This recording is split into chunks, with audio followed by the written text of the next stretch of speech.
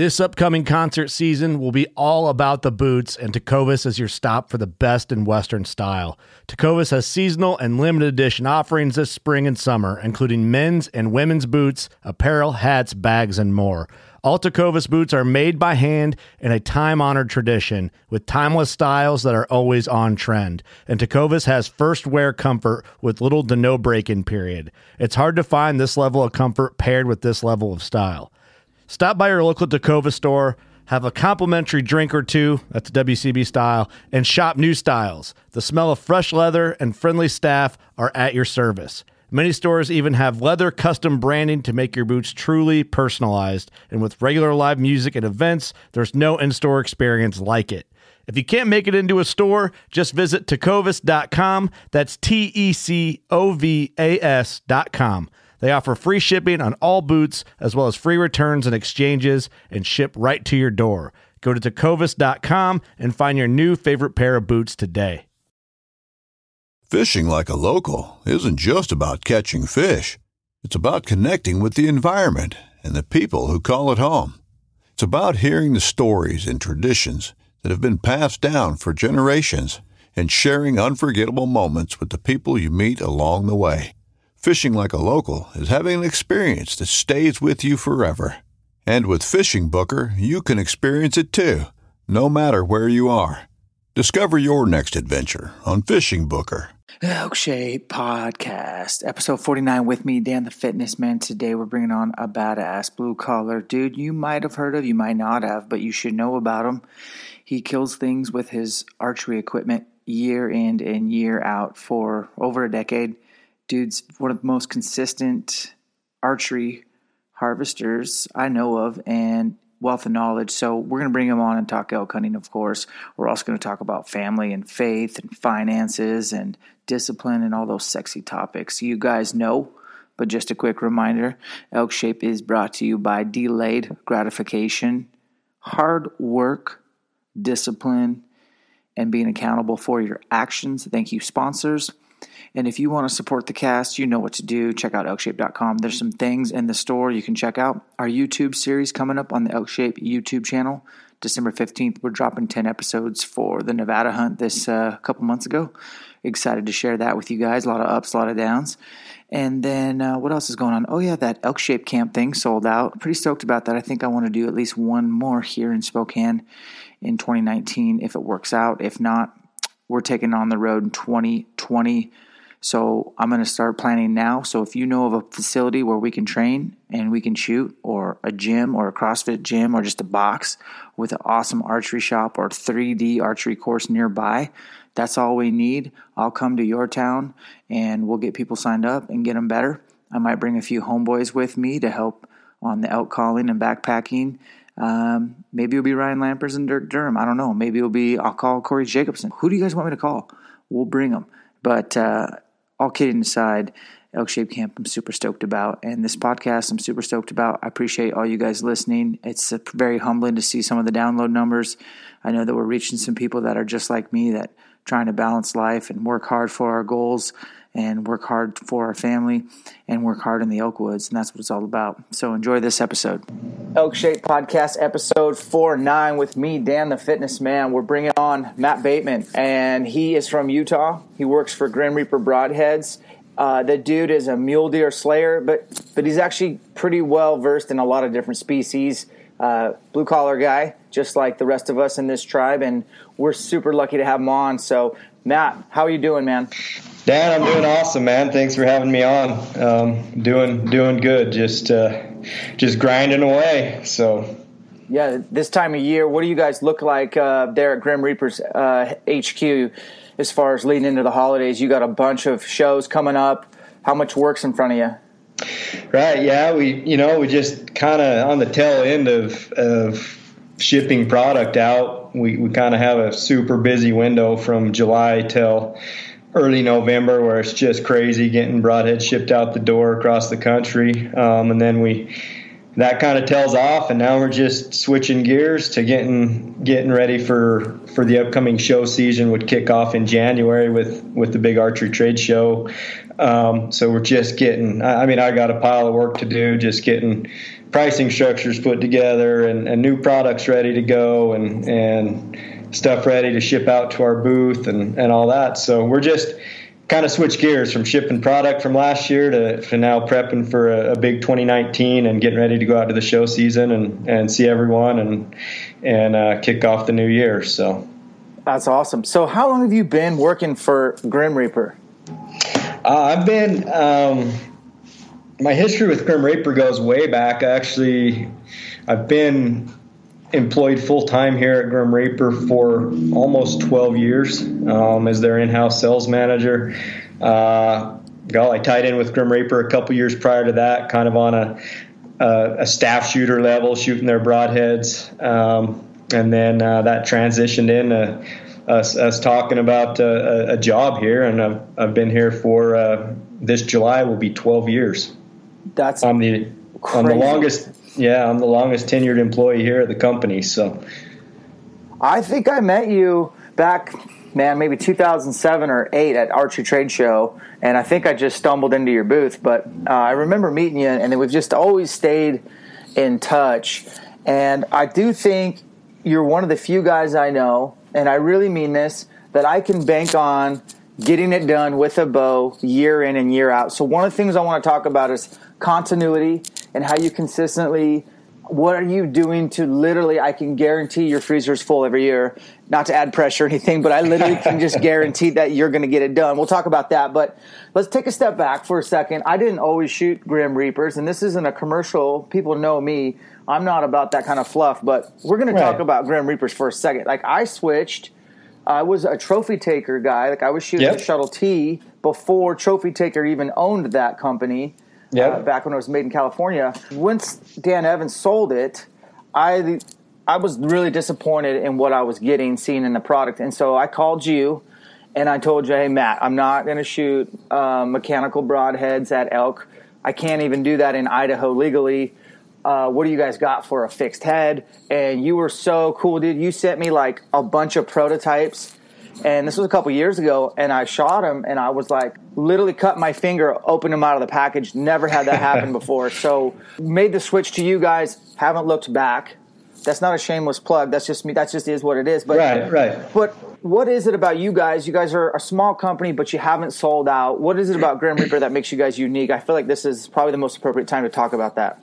Right, you bet. Yeah, I know our history goes way back, and you're always a guy that, hey, I'd love to have Dan shooting Grim Reaper, but I get it. There's a lot of good companies, a lot of good products out there, and we all, I can't say that we're the only broadhead company in the world that has good stuff, but we just what makes Grim Reaper different. You kind of hit on it. We're truly there's very few broadhead companies or companies in general left in the archery industry that are still under original ownership, that haven't been bought up or sold out or gone elsewhere. And my personal opinion there is what really sets us apart is you meet these guys that invented the product or put their heart and soul into getting a product off the ground, and they're passionate about it. They won't compromise on the quality for cheap. And you lose that a lot of times when companies start passing hands, and especially, in my opinion, when stuff starts going overseas. So that's one really unique thing to Grim Reaper. There's really hardly any broadhead companies left in this industry that are independently owned under original ownership. The owner of Grim Reaper, Jay Lichty, he started the company 20 years ago, literally out of his parents' basement from the ground up, blood, sweat, and tears. And we've grown into what we are today. It's been a grind. It's been a struggle. I mean, the change just in the last 12 years since I've been here has been tremendous.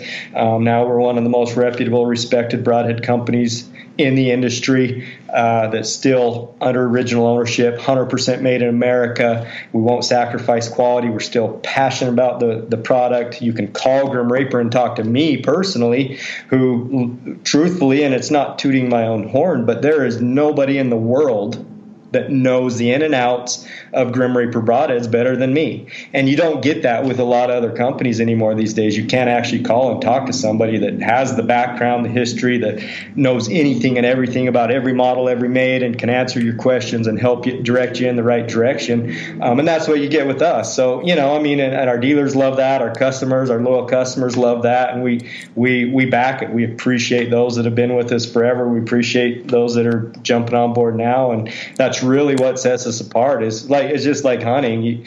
If you have that passion and that drive to be successful and care about what you do, you're going to be better at it than if you're just doing it to make a buck, So that's what sets us apart, the passion and drive we have, and still, like I said, being under original ownership, and we have this small company feel, this, we're all diehard, dedicated hunters and dedicated to the quality of the product, et cetera, and use it ourselves and really put it through the ringer. So it really sets us apart.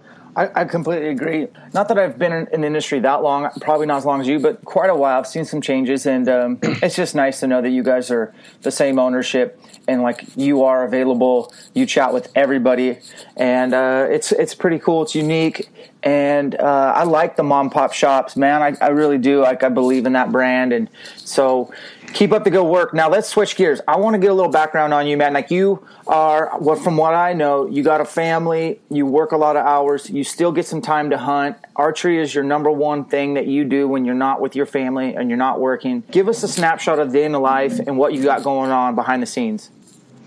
Yeah, you bet. Yeah, I'm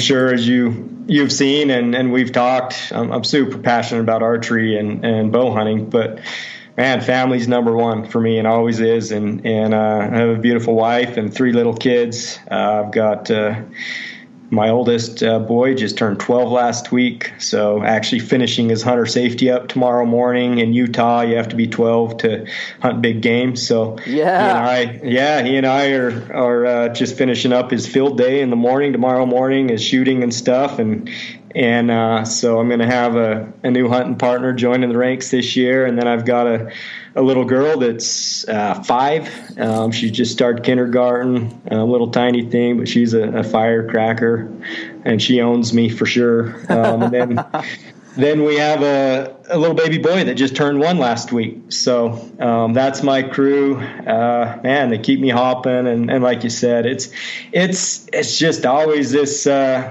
juggling act of balancing family. I'm a religious guy too, balancing family and church and my passion for the outdoors and hunting and trying to be a good employee and work hard here at Grim Reaper and get us where we want to go. So yeah, man, there's not a lot of downtime. It's just go, and I love it. That's me. I'm not a guy that can sit around much. I like to be doing things and active. I start my day every day early at 5 a.m. That's my only time I can get in my exercise routine, and so I start early and just in the day putting the kids to bed and hitting the sack. So it's just I wouldn't change it for anything. That I still get out and hunt a lot, but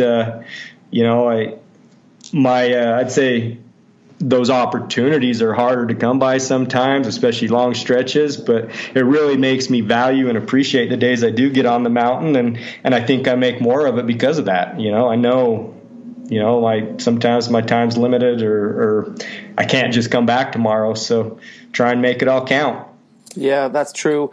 Getting it done in the morning is something we've talked about on here before. I'm just going to revisit a couple, bullet points. There ain't shit going on at 5 in the morning, friends. You ain't got to get a haircut. The wife's not going to ask you to go pick up a kid here or go to the grocery store or drop this off at the post office. Your boss isn't going to ask you to stay late because it's 5 a.m. And if you want to get workouts done, if you want to be consistent, look at my gym. The people that come in the morning are so much more consistent and last. Their membership lifetime is so much longer because they're just consistent. And now it's never fun to get up that early, but you'll never regret it when the workout's done and the sweat's all over your body and you feel good. So I do want to give you a kudos there. And I want to talk about you specifically overcoming a shoulder injury this year, having shoulder surgery, reconstructive shoulder surgery, what you did, what you went through, what you did, and how you were able to get pulling a bow back before that Wasatch hunt for deer. Yeah, it was this year. I had a couple conversations with you earlier in the year. It was a grind. It was probably, well, no doubt, it was my toughest challenge ever in my life, physically, of being where I want to be come opening day, just because of like you said, I had major shoulder surgery end of last December. I fully tore my labrum, and I had to go in and put some anchors in and put everything back in place. And so I had that done late December. I had some goals of being able to pull a certain amount of poundage come opening day, and not just that. I mean, the bounce back of having my legs and cardio in the shape I wanted to be. It was hard to come back. I'm not a spring chicken anymore. You know, I'm 40 years old this year, and so it gets harder and harder. But yeah, it was a grind. It was tough, but really it just came down to being committed and dedicated to do it. And so yeah, I had surgery. I did a lot of research, talked to a lot of people. I mean, the main thing was you really had to, there was a certain time frame there that you just couldn't do anything, and you had to take it easy and slow and not risk re-injury. I think we try and push back too hard sometimes and too fast, and this was one of those situations where I was told time and time again, look, doesn't matter how gung-ho you are, you just have to heal, and you can't push it.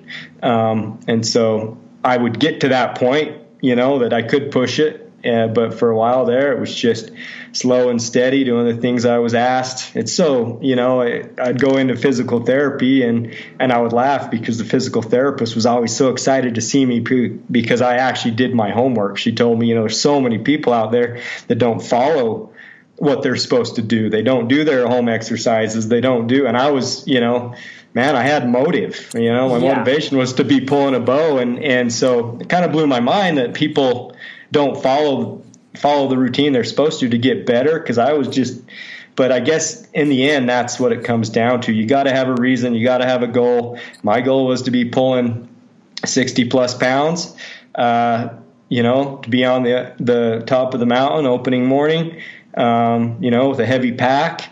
And, man, I accomplished it. I went into the hunt. I didn't get to shoot as much with my hunting rig as on a normal year, but by mid-July, I was pulling 67 pounds. I was hitting the hills hard. I was scouting. I was hauling gear in. I fought a couple other injuries. I called and talked to you about a hamstring injury I had trying to come back, and that's just from not being able to do as much and trying to push back fast and hard and nursed a few other injuries going into the season. But in the end, I put on literally hundreds of miles this year. I feel great now. I'm still rehabbing the shoulder some. I'm not 100%, but did everything and anything I wanted to do this year. And it just all came down to being committed to doing it, having the drive and the passion and the motivation to do it, and having a goal, an end goal. That's huge for me, is having that goal, you know, that something that's driving you, whether it's your kids or whether it's you want to, you know, pull a bow back or you want to shoot a big animal. I mean, having a specific goal you're working towards, that's a huge thing for me. So you can do it, guys. So young bucks listening up, and the old bucks, they're older than us, I'm almost 40, is, hey, injuries are inevitable. They're going to happen. If you're out there working hard towards your goals, you're going to face some adversity. That's just life. Get used to it and be ready to overcome it, you know, and no one's going to feel sorry for yourself, so definitely you shouldn't either.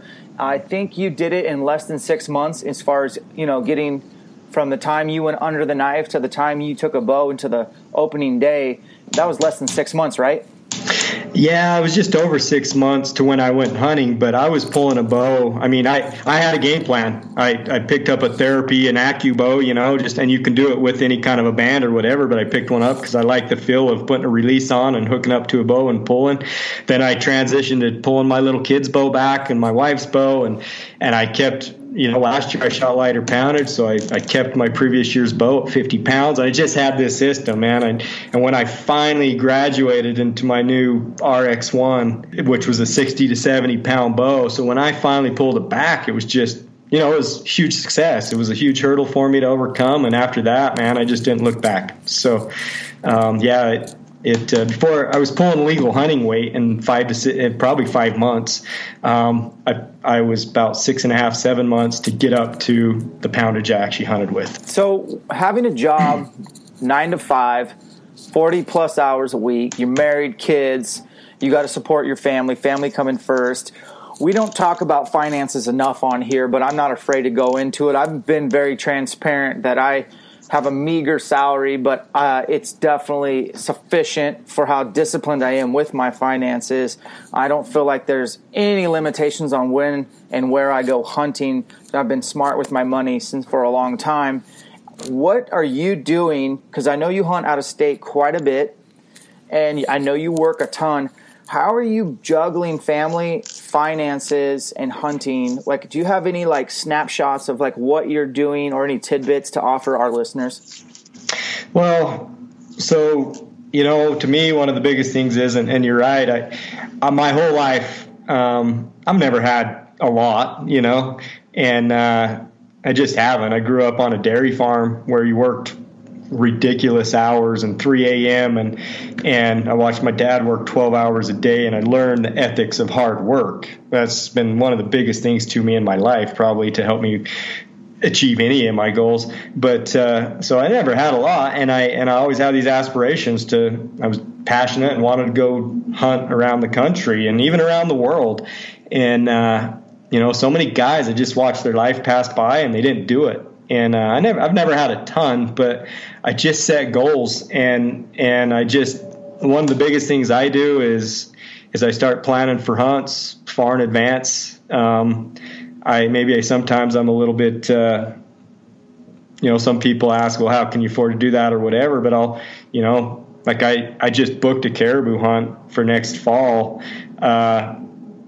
And it's in the works. I'm working hard right now to put some money away for it. I have plans on how I'm going to pay for it, et cetera. But I plan in advance. I actually have an account set aside I call it my hobby account that, if I sell a little bit of my hunting gear or I make a little extra money or whatever, I find that balance between taking care of my family and investing where I need to invest. But I put money away in my hunting hobby account that I call it, and say I get a little bonus at work or whatever, or tax return, I balance that out, and a little bit goes towards my passion of hunting. And like we've talked, family always comes first. But yeah, I just plan ahead and have a little bit of a slush fund there that if a can't pass opportunity comes my way, I can at least look at it.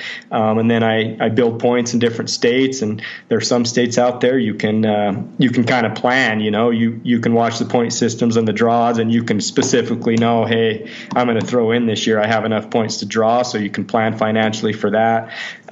So it's a juggling act, I don't have a lot, but it's just a juggling act, planning ahead, having a little reserve, just being willing to go for it too. I mean, so many guys sit and say, oh man, you're so lucky, you get to go do this and that and that.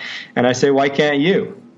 We all can. You just got to work at it. You just got to work hard for it, make the goal that you want to go on that hunt and make it happen. And, it just comes down to how much drive and passion you have. But whether you plan something 2 or 3 or 4 years out, it'll be here before you know it. So just plan ahead and start putting money towards it. And next thing you know, you find yourself on that dream hunt you've always wanted to go on. Make it happen. Dude, definitely. If I wasn't a fitness archery guy, I think I'd be a financial planner for people, because It all comes down to discipline, and discipline is like my launch pad in life. And I think I'll use myself an example, like a guy who, basically takes his money, any money that I get or my wife gets, like coming in, we're going to carve out 10%, give it to God. You can't outgive God. And I learned that lesson the hard way. I've been stingy in the past and haven't tithed. We talk about faith on this podcast, but I don't believe you're doing yourself or anyone a favor if you don't tithe and give that 10% just straight 100%. Up and just it's not yours anyways. And if you're truly not the CEO, then God is. And if he's your CEO, he's got it handled. Get that 10% out. But then the next 10%, I feel like you could shave 10% and put that away towards your hobby fund, as you called it, or whatever, your hunting fund. And I don't think it would affect everything. If it would, then drop it to 5%. But if you did that with every check, every PayPal, every transaction, you know, that money would add up fast. Alicia and I do a hybrid version of that Dave Ramsey deal. We don't have a ton of debt, but we did when we first got married. Alicia had a car payment, student loans. She wanted to go back to school.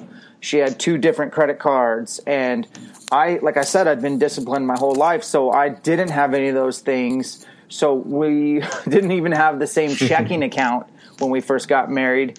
And she was always basically bouncing checks or overdrawing, if you will, on her debit card. Till finally one day we just downloaded and listened together, and we burned the ships, man. We like literally combined our checking account, and we started with the smallest debt. And we weren't making much when we first got married. We lived in a 900 square foot house, and we just started chipping away at the very lowest debt. And 5 years later, we had 0 debt on credit cards. Her school loans were paid. Her nursing school was paid for cash, and we were able to save up for a down payment on a bigger house. Like, it's crazy how you can tackle debt head on. Now, currently, we don't have truck payments and all that kind of stuff. We pay cash for a lot of stuff, but I still have 2 mortgages. I have the house we live in, and then I have my hunting cabin. But that's really it. Everything else is kind of, we just take our checks, do our 10% tithe, and I do stash a little bit for hunting, and then we fill up envelopes and just for stuff that could come up, you know. So like we have an envelope for vehicles when she needs new tires, or if I need this, that, the other, brake parts, or I like to do a lot of that stuff myself. Right. It's in the envelope. We've been saving for it monthly, even though it's maybe not an expense that comes up very often. And that's been a huge success. I think people are getting the idea. I want to move on. Next subject, man, is I want to talk about your 2018 season. I want to get into elk hunting for sure. But first, for my own deal, Matt, I want to shoot an antelope like you did in Montana. Holy smokes. I'm not great at judging antelope, but that's definitely Pope and Young, pushing Boone. What happened there? Yeah, no, he's a sweet antelope. Actually, and I'm not a huge score guy, but he went just over 80 inches. Stud antelope with the bow for sure. And big old hooks on him.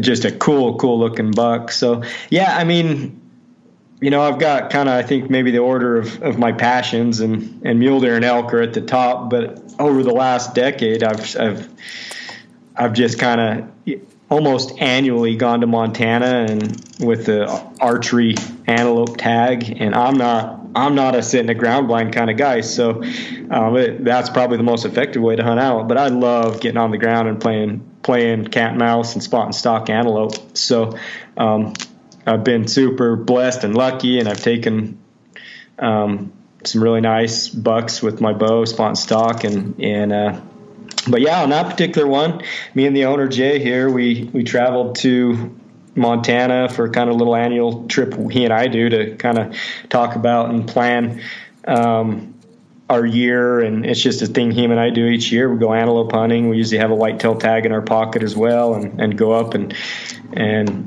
just the two of us, you know, spend that time together. And we got up there. It's a ranch I've hunted quite a bit. A huge place. I mean, wide open. And what I've found is most people think, they look at antelope terrain, and especially in the plains of Montana, and think, oh, it's impossible to sneak up on them. But after doing it for years and years and years, for one, there's always more terrain out there than you think, just from first glance. You know, there's little draws and ditches and even just the contour of the plains. You can, if you're determined to do it, it can be done. And so on this particular one, they were on the tail end of the rut. We got there, I think it was late October this year, and we wanted to hurry and go because the gun season came in that next Friday. So we wanted to hunt with our bows, and before the gun guys started banging at them, and we got up there. The first day I was there, I got eyes on this particular buck, and he just had those big hooks, and just was a cool looking deer, an antelope. And so I think it was the next day I spotted him, and and a bunch of does kind of down in this flat, and a couple other little bucks around, and they were still chasing around a little bit and doing a little bit of the rut thing. It wasn't, I think it was on the tail end, but one of my strategies with antelope, because antelope, let's face it, if they had noses and a sense of smell that they used really, I guess they have noses, they have a sense of smell, but they don't seem to pay attention to that so much. It's their eyesight you got to beat. So I really never pay that much attention to the wind on an antelope. I don't know that I've not really had many antelope blow out and bust me because of the wind. So I kind of throw that aside, and goal number one is you can't let them see you. Their eyesight's incredible. So I play this game, especially during the rut with antelope. I just get as tight as I can, unseen, and I hang out. They move. Antelope just move. They're sporadic. They can move all day. They chase each other around, etc. So I play this cat and mouse game. I crawl, I get in a ditch or get in the brush, and I inch in. If it's 120 yards out or whatever, I get as close as I possibly can, unseen, and I wait. And yeah, more often than not, they go the other way or whatever. But so many times I've had a buck end up in my lap or end up close enough to kill. And if they bump off, go a different direction, I readjust and I go at it again. So I think it was my second attempt on this group. I crawled through some 1.5 foot tall sagebrush and a little dip. Was able to get into about 100 yards. This bigger buck that was with the does, he kind of ended up chasing a smaller buck running my way. After a while, and what I find, if you're trying to mess with a bunch of does, it's impossible, but a lot of times these bucks will be on the outskirts running around and chasing each other off, and that's your opportunity to kill them. So he ended up chasing a smaller buck off and walking back by, ran past me and then was walking back by at about 65 yards. I was able to make the shot and kill him. And that's another thing I've really learned with spot and stock antelope. Maybe some people consider that shot unethical. I don't know. But I doubt it. I practice and train for it all year, obviously, as I know you do. But a long, long time ago, when I first had the bug to spot and stock hunt antelope, a friend of mine that had done it quite a bit said, dude, if you are accurate and able to shoot 60 or 70 yards, you'll increase your odds drastically of killing a spot and stock antelope. So I took that to heart. I practiced 60, 70, 80 yards, whatever. And not too long ago, it's funny, I went and calculated my spot and stock antelope. The last 6 or 7 I've killed spot and stock in the open country, and my average came out to be like 62 yards of my shot. Yep. So, I mean, that's one thing I'd pass on. If you're going to try spot and stock antelope hunting, get really proficient with your bow at 65 yards, 70 yards, 60 yards. Have that be a comfortable shot to you. That seems to be that threshold, not that you can't kill them closer, but that just kind of seems to be that threshold I can get routinely and get a shot off on an antelope on the ground. And so, but yeah, it's they're fun. They're fun to spot and stock. And one thing I do, I think different too, is I just go out and I go all day long. I just hit the ground and from dark to dark, I just, keep trying, and you stick with it. Eventually one ends up in your lap or it comes together. They're the most unpredictable animals ever. They might run away from 400 yards or they might run over and see what you are, but if you keep at it and get on the ground and mix it up with them, you just don't know. It'll eventually come together, and that's kind of what I do. So. That's pretty cool. I think I've only killed a handful of antelope. I have killed one every time I've gone out antelope hunting, dedicated a week to it. I've had success, but I'd say all my ground blind shots are probably right around that 40-yard range. And then all my spot and stock, I've done a couple, were between 60 and 70. So our notes line out. What time of year were you hunting antelope this year? It was the 1st of October, I believe, which not ideal, I don't think, but I actually have killed several that late in the season. We just hadn't, Montana opens early, and we just hadn't got up there, and, the rut kind of coincides with the elk rut, which, where you and I want to be at that time. So it was kind of on the tail end of the rut. I'm just looking here at my picture. I think it was early October when I was there, because the rifle antelope rifle season. No, I killed him on the last day of September. So yeah, that very end of September, 1st of October. That's cool, man. I love it. So let's graduate over to elk. Man, it seems like you've killed a lot of Wyoming bulls in your days, but generally speaking, what is the time frames that you like elk hunting? What's your historical dates that you go, and where are the places that you've gone to? Yeah, it's kind of dictated by what state I'm hunting. Some by choice and others by, here in Utah it's different. Our archery hunting seasons are some of the toughest anywhere because, and I'm hoping Utah will change it. They're looking at it, but archery hunts, even limited entry archery hunts in Utah, the season ends really early. Last time I drew a big bull tag in Utah in 2014 or 14, I believe. The hunt ended on September 12th. That was the last day, September 12th. And, that can be tough depending on the year. That's kind of the time frame around the 8th or 9th or 10th that I really like to start hunting, kind of the first week, the pre-rut I call it or whatever. I think that's one of the best times to kill a big bull. But, our elk hunting season in Utah opens middle of August. So it's totally different ball game then than it is middle of September. So I've had that experience of trying to hunt big bulls from middle of August. And then, if I'm going to Wyoming, I usually like to go around that time frame I just talked about, the 8th or 9th or the 10th, and hunt through. And it depends on the weather, obviously, and different factors. But I kind of like that early part of the rut before the elk have really herded up. They're still kind of figuring out the pecking order and chasing each other around. And because once those big bulls get with the herds, it's tougher to kill one of them. It really is. And you can do it, but the tactics change a little bit. So I've hunted everything from middle of August to where they're straight up bachelor herds, some of them still in velvet. I'm hunting them more like a mule deer all the way through, about the third week of September. A couple times in Montana, I've hunted them that later week and had some success. So I've hunted them for several different weeks. But my favorite, I think, is that around the 8th through the 17th or 18th, that 10-day stretch right there. Traditionally, if I was to say a 10-day stretch, that would be it. Gotcha. So in those dates that you just mentioned, what is your go-to game plan? Are you just one of those guys that's going to slip in transition? Are you waiting for them to bed? Are you more of a spot and stock guy or intercept? Vocalizations, where does that come in? Like, what do you think historically speaking has been best for you? I was thinking about that actually this morning. I just really believe with any kind of hunting, elk, mule deer, antelope, whatever, the more tricks you have in your bag, the better. And so I think one of the keys to being successful as an elk hunter is your ability to adapt and be versatile.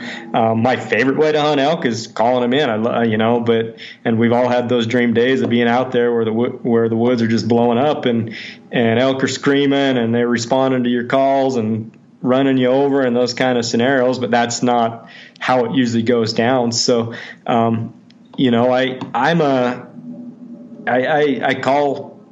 use a call a lot early on just as a locator. I think one of the keys is really being able to read the elk as they're responding to you and kind of gauge what their reaction is and what their interest level is and play off that. But I do all kinds, man. I've killed elk. I've killed a lot of elk calling them in and self-calling. I've killed a lot of my bulls just calling for myself, which is a little bit different, too, than having someone help you. And then I've killed elk catching them transitioning from feeding areas to bedding areas. I've dogged herds all day and just hung around the outskirts like we talked about for antelope. If they're not really responsive or the big bulls have already herded up, that's what I do. I get as tight as I can and just kind of stay with them without them getting my wind. like this last hunt this year to Wyoming, it was hot, but the elk were pretty vocal in the morning. So I cover generally elk hunting. I cover a lot of ground. That's one of the reasons I train and stay in shape. I just like to hunt and cover ground, and I'll call into a canyon, glass a canyon.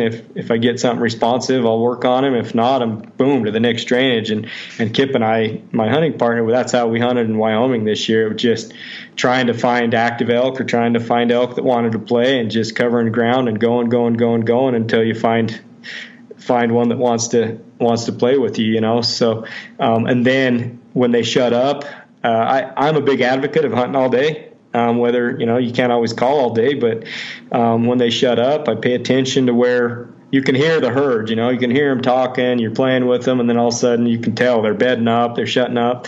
So at that point, midday, I'll slip around, I'll wait till the thermals change, I'll get them right, and I'll slip in on the herd, and I'll hang tight. Good things happen when you're in on them, and I don't go back to camp. I just don't.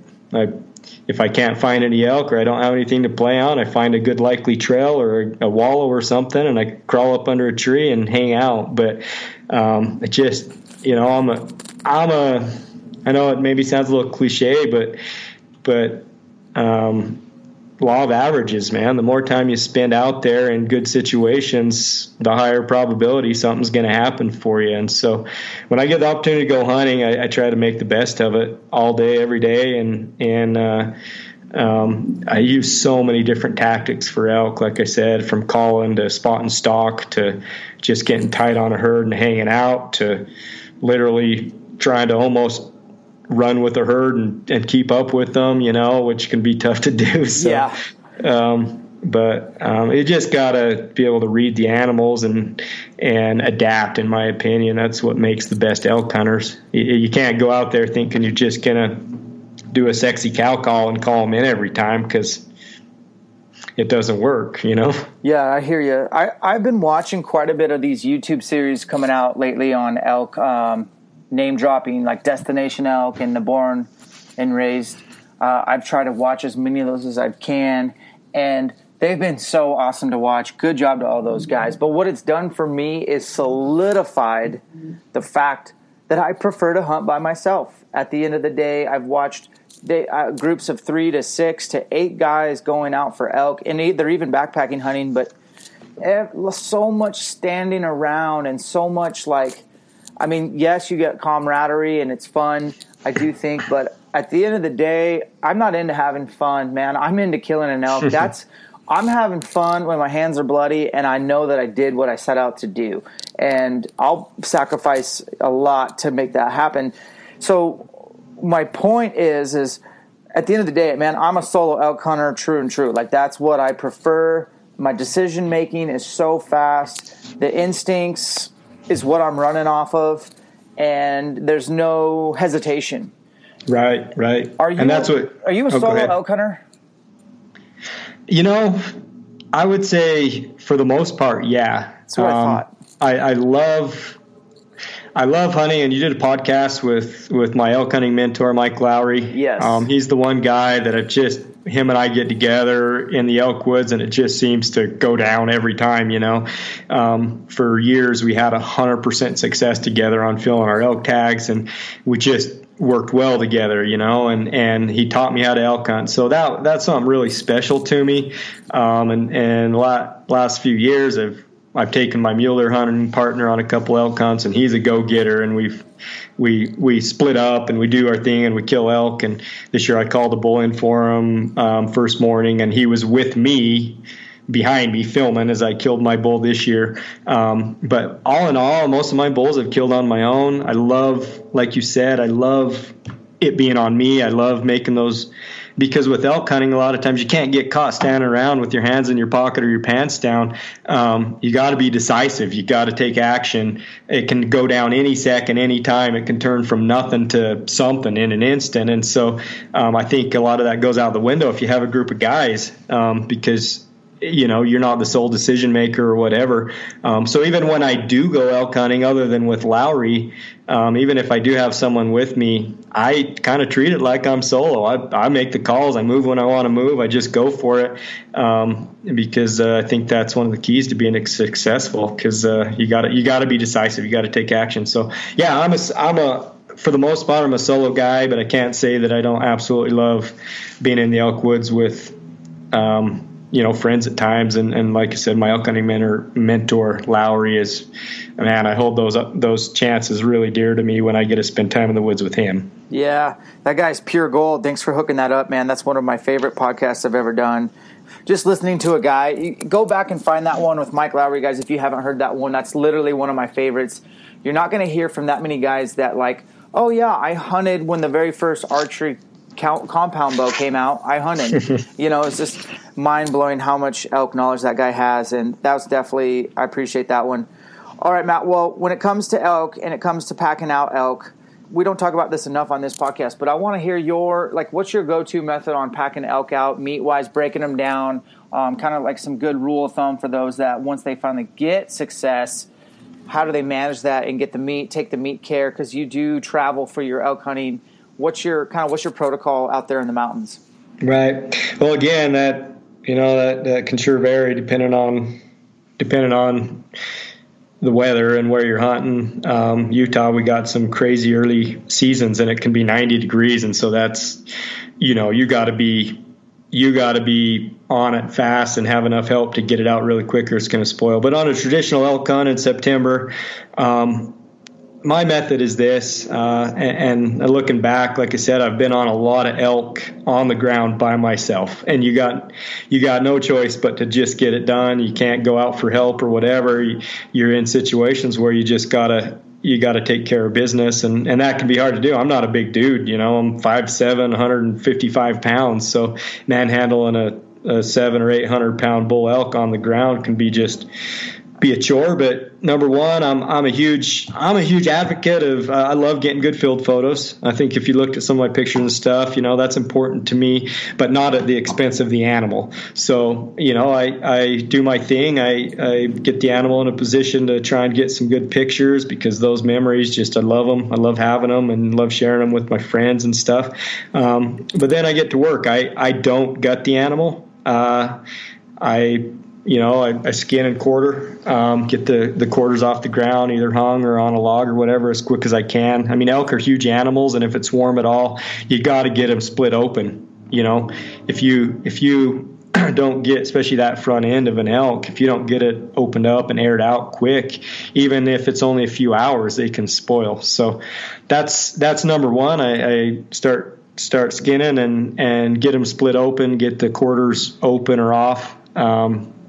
Honestly, if I'm close, if I'm not way back in and it's not that bad of a haul, I don't debone them, because I like hanging and aging my meat. It keeps cleaner. It's easier to handle and manage on that aspect, on the bone.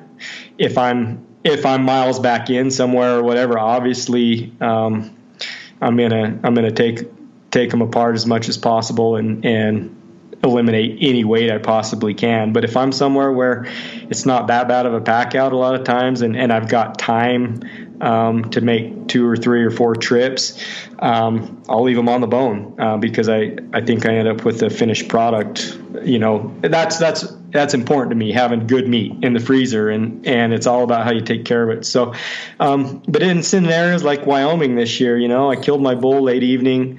It was cool. It was going to be cold that night, cold enough anyways. And so we had a long ways to go. There was going to be an easier way to come in the morning and pack him out. So what I did is we quartered him. It was Kip and I. We were together on him, and we quartered him. We hung him in a tree. I think I posted a picture of the quarters and back straps and stuff in a tree. Kind of made a joke about it. This is my butcher shop. But hung him in a tree, let him set up, let him air out overnight. We were in there first thing in the morning. It was one of those days where as soon as it warms up, the flies start getting on them. But at night and early in the morning, there was no flies, none of that to deal with. So we got in there early. It wasn't going to be that bad of a pack out downhill, so we put full quarters in game bags. The two of us took him out in 2 loads, which is pretty good. So, but yeah, I mean, it just depends on the scenario. But number one, get them apart as quick as you can and get them hung and aired out, whether it's warm or cool or whatever. Even if it's cold, you let an animal lay on the ground all night with that thick hide and the big front end, they'll spoil. You'll spoil a front quarter or a front shoulder even if it's 30 degrees outside.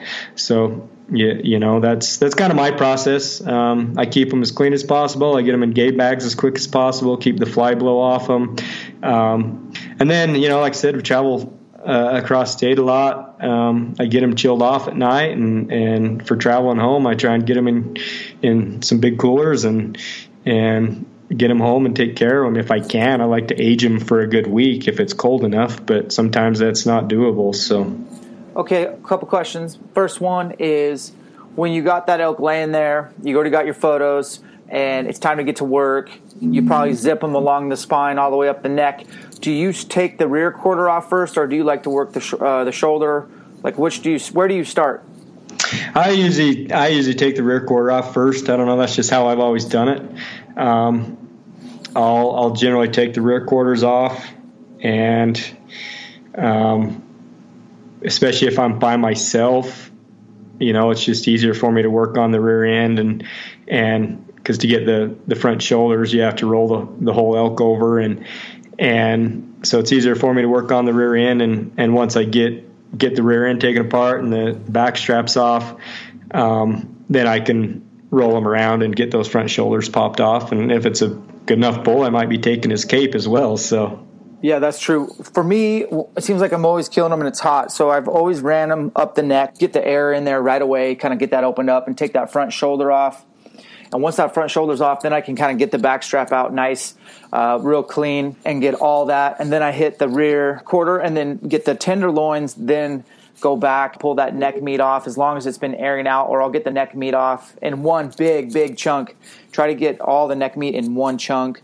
The more meat you can leave, I think you alluded to this, the less you mess with cutting into small pieces, the better your meat will be for the long term. And less waste. Yeah, I generally age my elk for at least a week. What's your that was my second question, is how long do you like to get your meat hanging on the bone there? Yeah, I preferably a full week to even 10 days if I can. Yeah. So there's been scenarios where, this year in Wyoming, it got hot and we had some meat in camp and we had to take them apart a little more than we wanted to get them in some coolers on some ice or whatever to save them. So, especially, Kip killed his bull early in the week and we were trying to keep it good throughout the week and I was still hunting. So, but yeah, ideally I leave them as big in pieces as I can.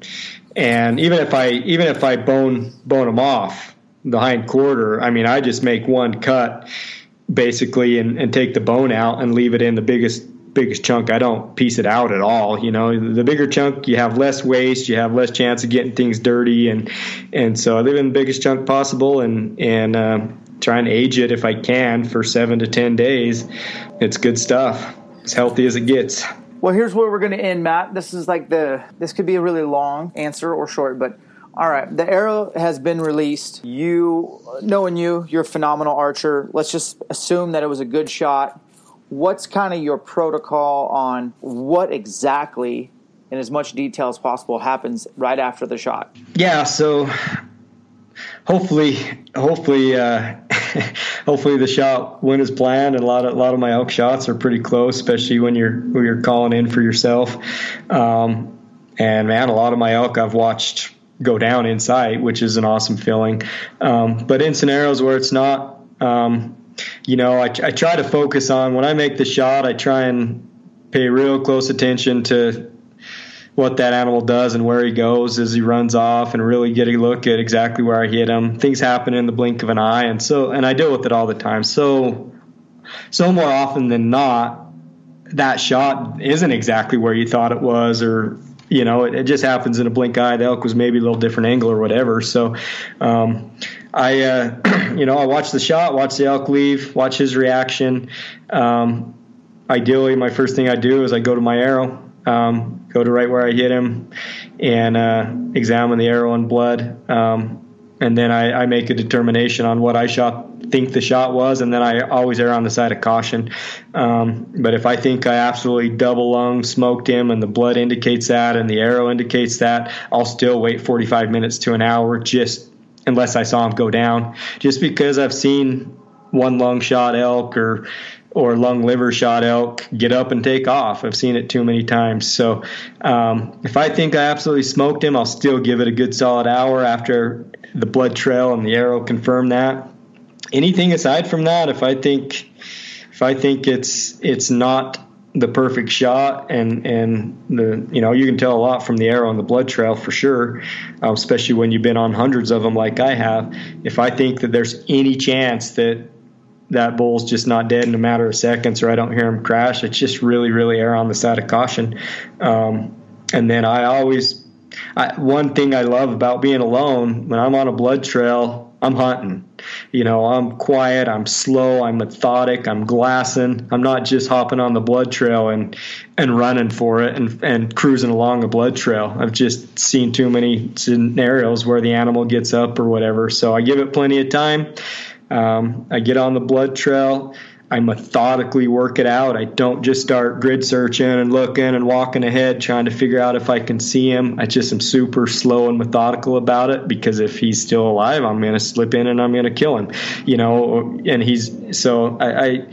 I think that's where one place a lot of guys make mistakes. A lot of animals are lost because of how people track them after they're hit. I see it all the time. Truth is, Dan, if you shoot an animal, whether it's one lung or whether it's liver or whether it's a straight gut shot, not something we like to see or do, but it happens. If you play the tracking job right, more often than not, you'll recover that animal. But you have to know and understand what to do. And if you're in doubt, back out and give it plenty of time. I get calls all the time because I've had so much experience with it. I've had multiple calls this year of guys calling me on the phone and saying, dude, I just hit this elk. Here's what my arrow looks like. Here's what I think. And getting my advice on how they should take it or what they should do. And like I said, if you have questions, if you don't just absolutely know you smoke that bull, really, really, really err on the side of caution, because once you bump them out of that initial bed, odds of recovery go way, way, way down. So, that's gold information, folks. So I couldn't agree. I mean, I just agree with everything you say there. I don't like tracking with a group of people. That's rarely been a good experience. I've tracked a lot with my dad, and he's always been really good as far as switching roles. Like if he's the shooter, then I'm going to be out in front, but he's not going to be far behind, and we're not going to let more than 5 yards apart, but he's going to stand at last blood. He's a little bit more of an emotional hunter, so I want him kind of just doing his part and let me look. I'm logical. I'm not emotional about it. I'll find the best track, and you don't need guys fanned out, ruining the sign ahead. As far as going solo, I think you're dead right as far as it's probably best to hunt your way to that animal and take your time. It's only one person making noise. It's your judgment. You're deciding what the wind's doing, what the terrain features are, and where you think that elk expired. Case in point, my last day in Nevada this year, I shot this bull, and I thought I made an absolute perfect shot. 70 yards broadside, looking away, had time to range him, had a single pin, slid it down to 70, had a great break, and the bull runs 80 yards and stops, and he sits at this little cattle fence for 20 minutes with 25 cows all around him, and they all know something's up. And I finally got as close as I could, and I pull up my binos, and I see the arrow is literally about 2 inches too low. I don't know, I just shot low. So I ended up sticking him again, kind of a long range shot, just trying to get another arrow in him. And he went up over the hill, and then I had a buddy who was a cameraman, and he really wanted to follow me and film me.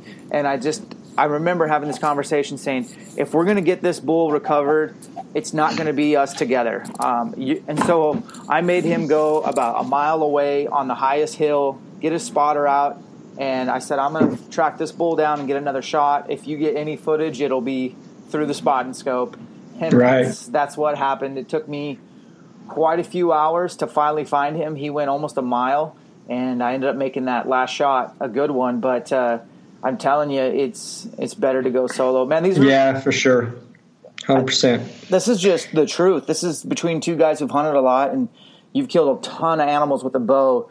So this is just good experience. I get a lot of emails from guys every season telling me about the horrors of wounding an elk and not being able to find it. And so I just wanted to touch on this topic with someone like you who's tipped over a lot of bulls, been on a lot of blood trails, seen a lot of different scenarios. My last question, based off what you just said, is that one lung liver shot. Let's just say right away you get your arrow, or maybe the arrow's stuck in a shoulder, but you see that darker blood. What kind of time frame and what kind of distance would you suggest that elk could go? What's the protocol there on elk? Well, there's one other factor that I consider, and that's weather and daylight. So last thing I want is an elk to spoil. So you're always, but you don't want to bump them either, so that's always one question I ask myself. But, if I'm certain I've seen one lung liver shot elk die as quick as 30 minutes. I've seen them die really quick. It really depends on exactly where you hit. But I've also seen them live for hours. And again, to me, you hit an elk like that, liver, lung, anywhere in the chest cavity, if you don't push him or bump him, he's going to go lay down within a few hundred yards. He is. They're sick, they're hurt, they start walking, start going uphill or any terrain, they're going to lay down within a matter of a few hundred yards in my experience. Rarely are they just going to go like they will on a muscle hit. You whack one in the shoulder or a muscle hit or whatever, they're just going to keep going. They're just going to line out and go. But you hit one in the body cavity, in the lung or liver, they're going to go lay down pretty quick. And so the goal there is don't bump them. Give it as much time as you possibly can, whether you wait all day or whether it's, I hate to say back out overnight on that hit, because if it's hot, the elk will spoil. But whether you wait 6 hours or 8 hours, you hit them in the morning, give them as much time as possible and then hunt your way in. They're going to be laying there, even if they're not dead. I've had it personally happen. They're not dead. And this is just reality. Maybe people don't like to hear this, but they're still there. They're still alive. You hunt your way in. At least the longer you give them, even if they're alive, they get sick. They get weak. The odds of slipping in on them and shooting them again go way up. So I've personally done it on a big bull here in Utah years ago. He came out. I called him in. I was alone down in this hole. He arranged the tree that he was coming by, and at 50 yards, and when I got drawn and I took the shot, he had kind of slightly quartered away from me, and he ended up being at 55, and I hit a little bit low. I just a few inches low. He turned and ran downhill. I was down in a hole. I was just on my own. I was exhausted already. It'd been a long, brutal hunt. And I literally, Dan, I waited. That was in the morning. I waited all day till about 4 in the afternoon. I wanted to give myself a couple hours. I started hunting in on him. Just slow, methodical, arrow knocked in my socks type thing. I slipped in on him. He was in his bed. He was laying there. He'd lift his head up a little bit and back down. He was sick, His senses were not what they would normally be, but he was still plenty enough alive to jump up and run off. So I was able to slip in on him and kill him. If I would have rushed that track job, even 30 minutes or an hour, I would have blown that elk out of the country. But waiting 6 or 7 hours, he'd only gone a few hundred yards. I knew he would not go too far. He'd laid down. He'd got sick. It just increased the odds of me being able to slip in and finish off the job. So that's how I handle that scenario. I give it as long as I can. I hunt my way in. I go in expecting that I might have to finish that elk off with another arrow. Sometimes they're dead. Sometimes they're not. And that's how I personally treat it and would probably recommend to do it. Dude, that is such a good information. I will finish with this story. You made me think of it, and it's so similar to yours. So I'm not sure what year it was, not that long ago, a couple years ago. I think that morning, right at daybreak, I kind of knew where this herd of elk were crossing. I got in between them. All the cows went to my right, and I just happened to pick the one trail that the herd bull came up. He came up to about 7 yards from me, and I got stuck with not able to draw because he just was there. And he started feeding in front of me, for about a minute. And then when he turned his head, I pulled my bow back, and he must have heard the sound, and he bolted, and I stopped him, shot at 10 yards, and my arrow hit a twig and deflected. Didn't hit him, thank goodness, but just arrow deflect. I kind of regrouped, went over around the other side of the mountain, fast forward, called the bull in, shot him, 20, 25-yard shot, passed through, double lung, went over, took some photos, broke the bull down, hiked the bull up to the main ridge, did like 4 trips. Then I ferried it from there all the way to my dirt bike, got a hold of my dad. My dad met up with me, and we loaded all the meat on the dirt bikes, and people aren't going to believe this, but it was only 4 o'clock, and I was like, I had 2 tags, and that morning I'd glassed another herd bull across the canyon, and I just told my dad, hey, go ahead. My dad doesn't like to hunt till dark, by the way. So, and I do. So I was like, hey, go ahead and start with the first load out. I'll meet you at camp tonight. I'm going to go check on this other bull, see if I can prime the pump for tomorrow, just get him kind of worked up and then get him ready for tomorrow. I like to do that sometimes. And so I went over to that other side of the canyon, and I introduced myself and got this bull ripping pretty good, got his cows even talking. And next thing I know, the bull leaves his cows, and he's coming towards me. And I'm like, oh, crap, I need to, start hiking out. It's getting dark quick. And so I started hiking out, and this bull is, following me. And so, of course, I start bugling back. Long story short, I called this bull in. I shot him at 20 yards. I stopped him broadside. He came uphill to kind of get the dominant ground. I had the wind, and I used the exact same arrow. I killed a bull a few hours ago, shot him. He bolted, and I cow called, stopped him about 80 yards. And I knew right then and there, I was like, man, I should have waited to stop him a couple more yards, later. But I jumped the gun, and so I felt like I hit one lung and liver. And I just knew that from the shot. Well, the bull stops at 80 yards, and I throw my glass up, and I watch him for about 4 or 5 minutes stand still until I could not see him anymore because of daylight. And I was in the dark timber. So last I saw him, he was standing 80 yards, but he was sick. He was hurt. And what I did was I backed out. I brought all the rest of the meat home to camp, got my dad, and we turned around and came back. That took about 5 or 6 hours. And when we went back to where I saw him last, we went over there, and he wasn't there. And we followed a very poor blood trail and his tracks. And about 80 yards from where I saw him last, he laid down and died. And it was truly a one-lung liver shot. And it's exactly what you said. He didn't go 200 yards. If I had bumped him, he could have gone God knows how far. And if you just know what to do. And then we had to go back that night because I was worried about the meat spoiling. And so he was already pretty stiff when we got there. And we got that cape off real quick and saved all the meat. So pretty interesting to hear you say the same thing. So, man, it's fun comparing notes with you, man.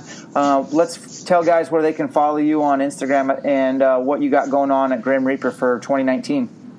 Right. Yeah, so, I'm on Instagram, matt.s.bateman. And Grim Reaper wise, we've been working hard here. We've introduced over the last couple of years an awesome line of fixed blades, which you're shooting. We also have a variety of mechanicals. We're adding several new pieces to the line this year, which we'll be launching here in about 4 or 5 weeks at ATA show. Nothing drastic, but a couple new hybrid models, a couple new little mechanical models, a couple grain weights, and new fixed blade. So we just have a lot going on. We're just going to continue to add to our line. We're going to continue to be made in America. We're going to continue to do our thing as one of the only independently owned companies left in this industry. Take a look at us. Not are we just we just don't have great products, we're also a good company to back our stuff up and have the knowledge and experience to share with our customers and help direct you in the right direction. We truly have a broadhead that'll fit pretty much anybody or any scenario, whether you're a diehard fixed blade guy like you, Dan, or whether you like to shoot a mechanical like I personally do. We've got something that'll fit everyone. So check us out, www.grimreaperbroadheads.com, or you can look us up on Instagram or Facebook as well. So, man, it's been so good talking to you. I appreciate your time. I know you're busy, and I'm looking forward to seeing you probably next month at ATA. And in the meantime, just keep doing what you're doing, man. I love your hustle. Thanks, Dan. Appreciate it, man. Fun to talk to you, and we'll catch up soon. All right. Take care, bro. Take care.